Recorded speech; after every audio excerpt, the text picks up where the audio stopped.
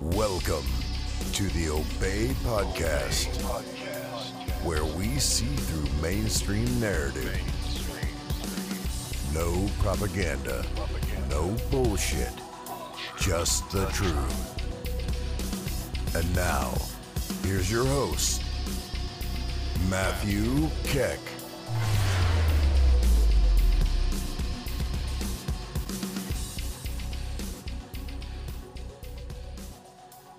Hello everybody and welcome to another episode of the Obey Podcast. So a quick housekeeping thing, I did not post an episode this Monday for Martin Luther King Day. I usually end up putting together the actual episodes late in the weekend, so I didn't end up getting around to it until Martin Luther King Day. So these episodes are coming up on the 19th and the 20th, and so on Tuesday and Wednesday instead of Monday and Tuesday. If you've been keeping track, that's how I've typically been doing it lately. I've been doing 2 episodes a week on Monday and Tuesday, and it's just generally because I've been consuming news throughout the week, and the main things that I've wanted to discuss I can put into 20 to 30 minute episodes once I get around to processing my thoughts and recording. So to dive into today's issue, it's a thought that I've been kind of kicking around, and I've kind of touched on similar things, and I touched on it a little bit on my economic outlook episode, but it's the idea that there's 2 narratives around coronavirus that are going to shape 2021. Okay, so what do I mean by that? Well, I guess the good starting point is a cynical view that I think is accurate about our officials and our government.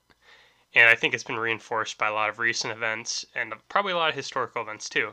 But I'll give a few examples of recent events. But it's just the idea that the people in charge kind of embrace the narratives that fit whatever agenda they want to push. So I guess what I'm getting at here is I can have a good faith discussion with a random person about, say, the minimum wage. And I can bring up certain things that concern me. They can give counter arguments. I can give counter arguments to that. We could have like a very wonky policy debate. But when it comes down to it, when you hear politicians talk, it doesn't really matter what they actually think on the issue, because they could just pick this side, either me or the person I'm having a good faith debate with.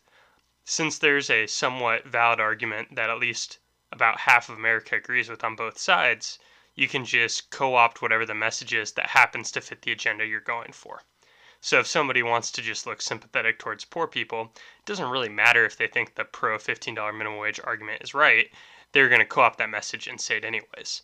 So they can kind of pick the argument, whether they truly think it's true or not, and fit it to the agenda. So it's kind of like a post hoc rationalization. It's like saying, I want to look this way. What are the policies that are currently perceived as this way? Great, I'll use them.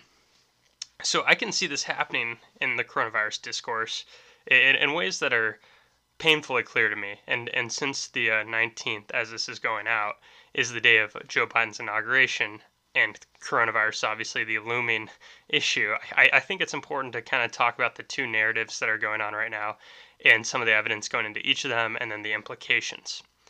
So, okay, so there's the very pro-lockdown, or the third lockdown, I guess, at this point, because we locked down the first time, 2 weeks to stop the spread, and then things kind of opened again, and then things locked down again.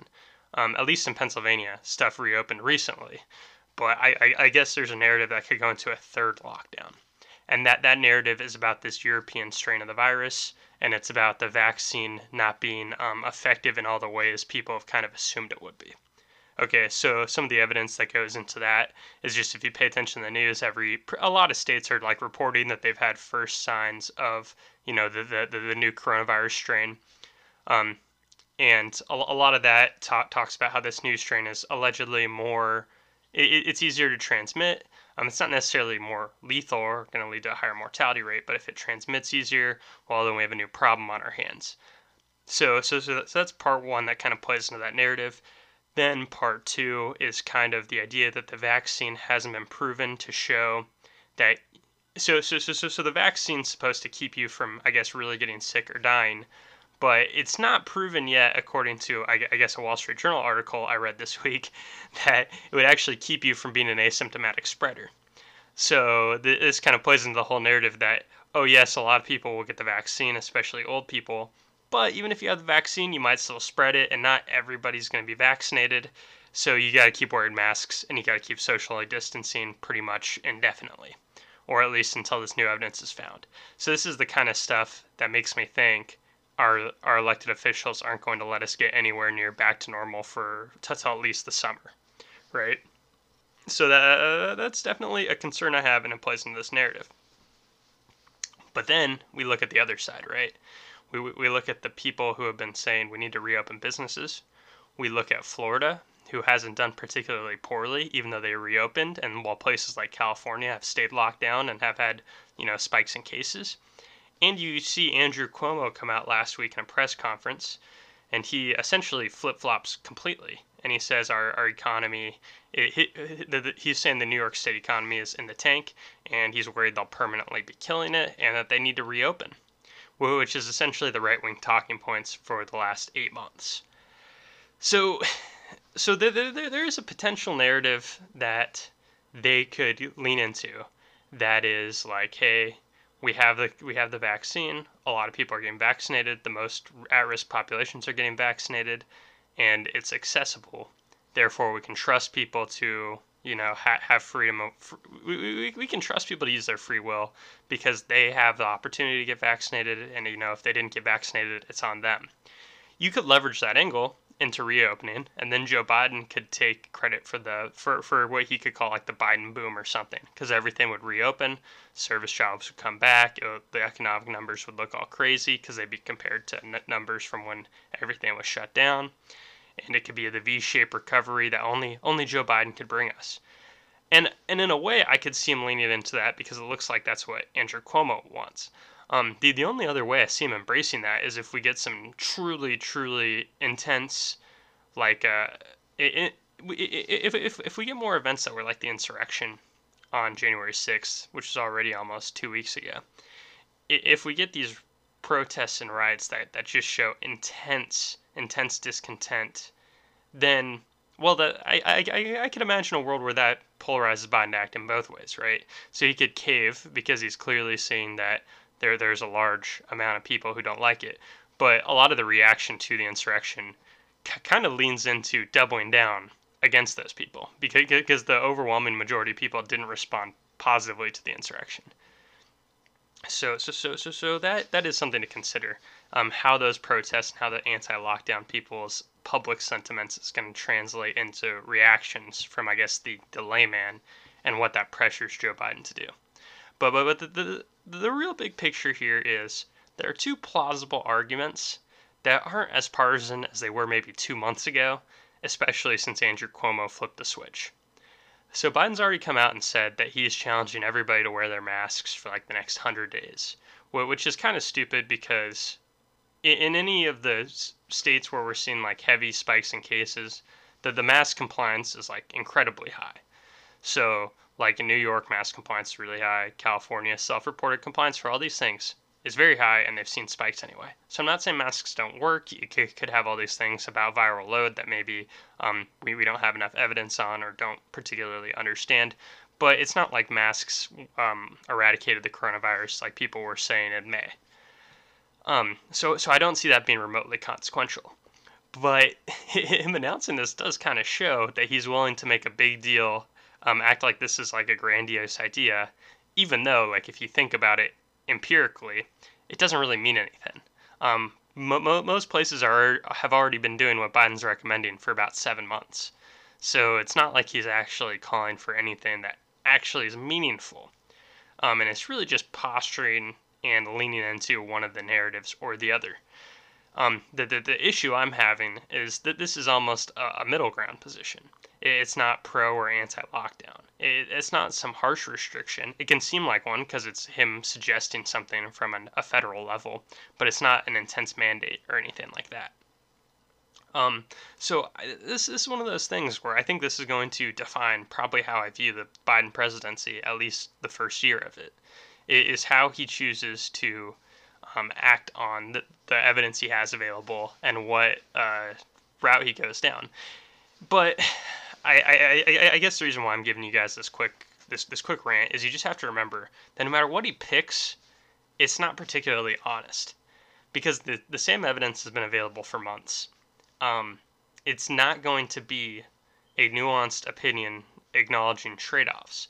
It's going to be whatever message he thinks is going to get him more of a positive reaction from more people, or at least the people he wants a positive reaction from. And it's going to be him going, okay, this is the end I want. I want these people to like me. So here's what I'm going to pick. And if it means that the majority of people are begging for more fascism, he's going to give them more fascism. He'll double down on shutting down places if that's the perception that seems politically palatable. So the next 2 to 6 weeks is going to be huge in this regard, and I'm going to pay attention to it very closely, because there's stories that have been playing into both narratives. And it's really just, which one does the media pick up? Which one does the Biden administration pick up in their statements? Like, if Biden's inauguration message talks about the new strain of coronavirus, I am going to be terrified. And then that's one of the reasons why I'm actually going to watch the Biden inauguration.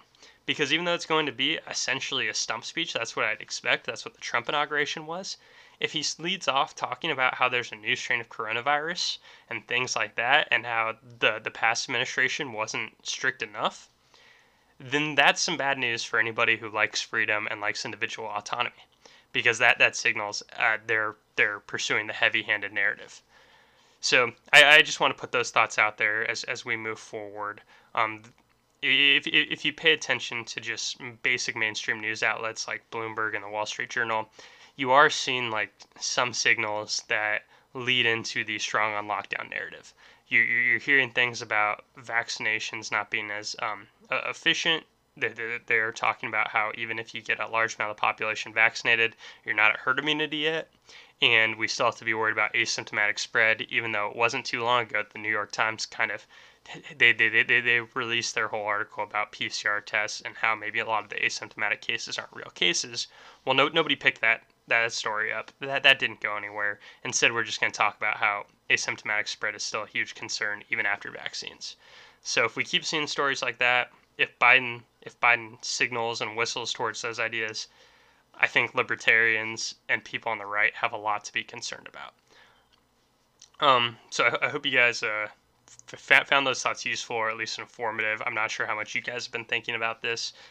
This has been what's on my mind a lot, because the coronavirus, I mean, like everybody, it's probably been the most impactful political policy of at least the last 8 years.